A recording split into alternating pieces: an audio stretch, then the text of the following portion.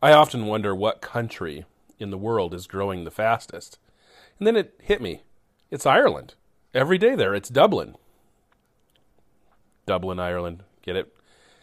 Welcome to the Daily Devotionals podcast for kids and adults. I'm Pastor Colt. We continue to work our way through the Gospel of Mark. We are in Mark chapter 6. Today we find ourselves in the last few verses 53 through 56. Now, let me just read those verses to you. When they had crossed over the Sea of Galilee, they came to a land, Gennesaret, and moored to the shore. And when they got out of the boat, the people immediately recognized him and ran about the whole region and began to bring the sick people on their beds to wherever they heard he was. And wherever he came, in villages, cities, or countryside, they laid the sick in the marketplaces and implored him that they might touch even the fringe of his garment. And as many as touched it were made well.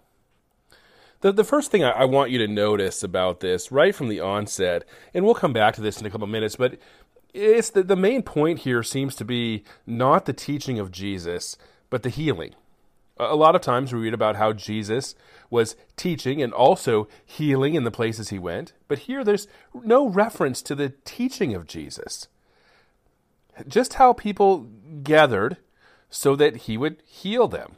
I just wanted, from right here at the beginning, to point that out. You know, it would be foolish to think that Jesus wasn't teaching, but Mark doesn't tell us that. And I have a theory to why that is, and I'll get to that in a minute. So, we learned that they crossed over to this place, Gennesaret.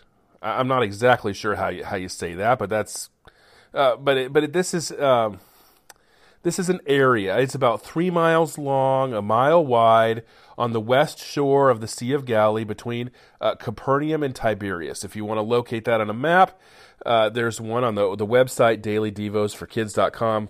So this place, it's a town, it's a region.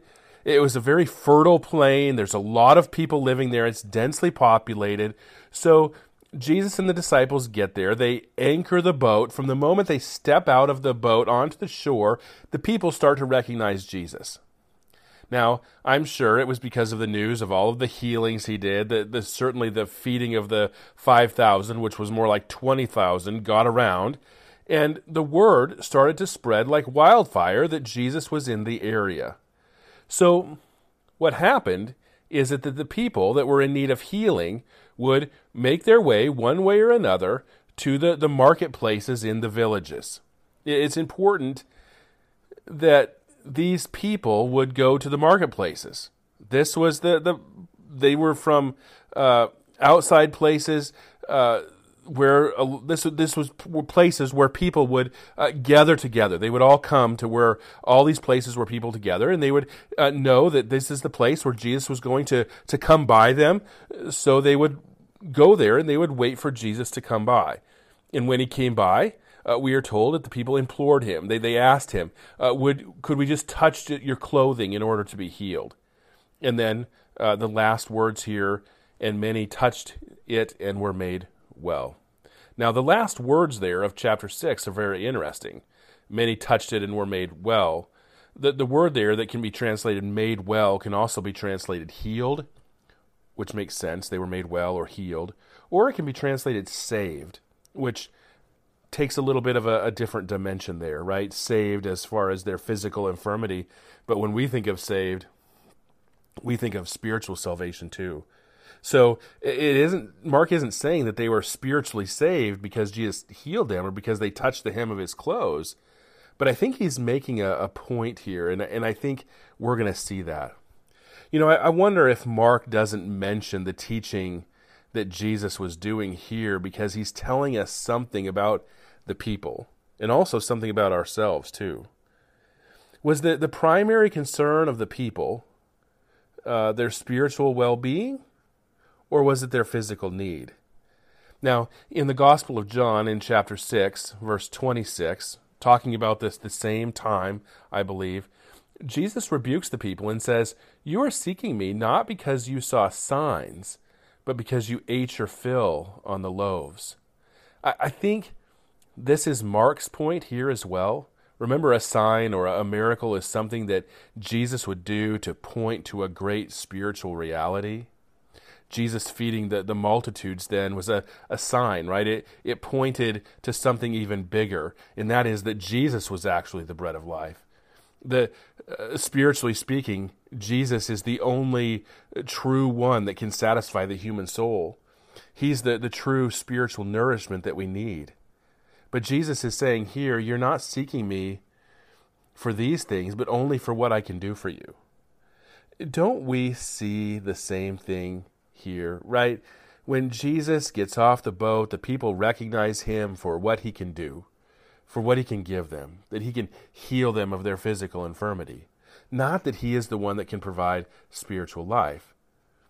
They're bringing the people who are physically sick to him, not the people who are spiritually sick, in need of eternal life. These people were worried about their temporal situation, not their eternal one.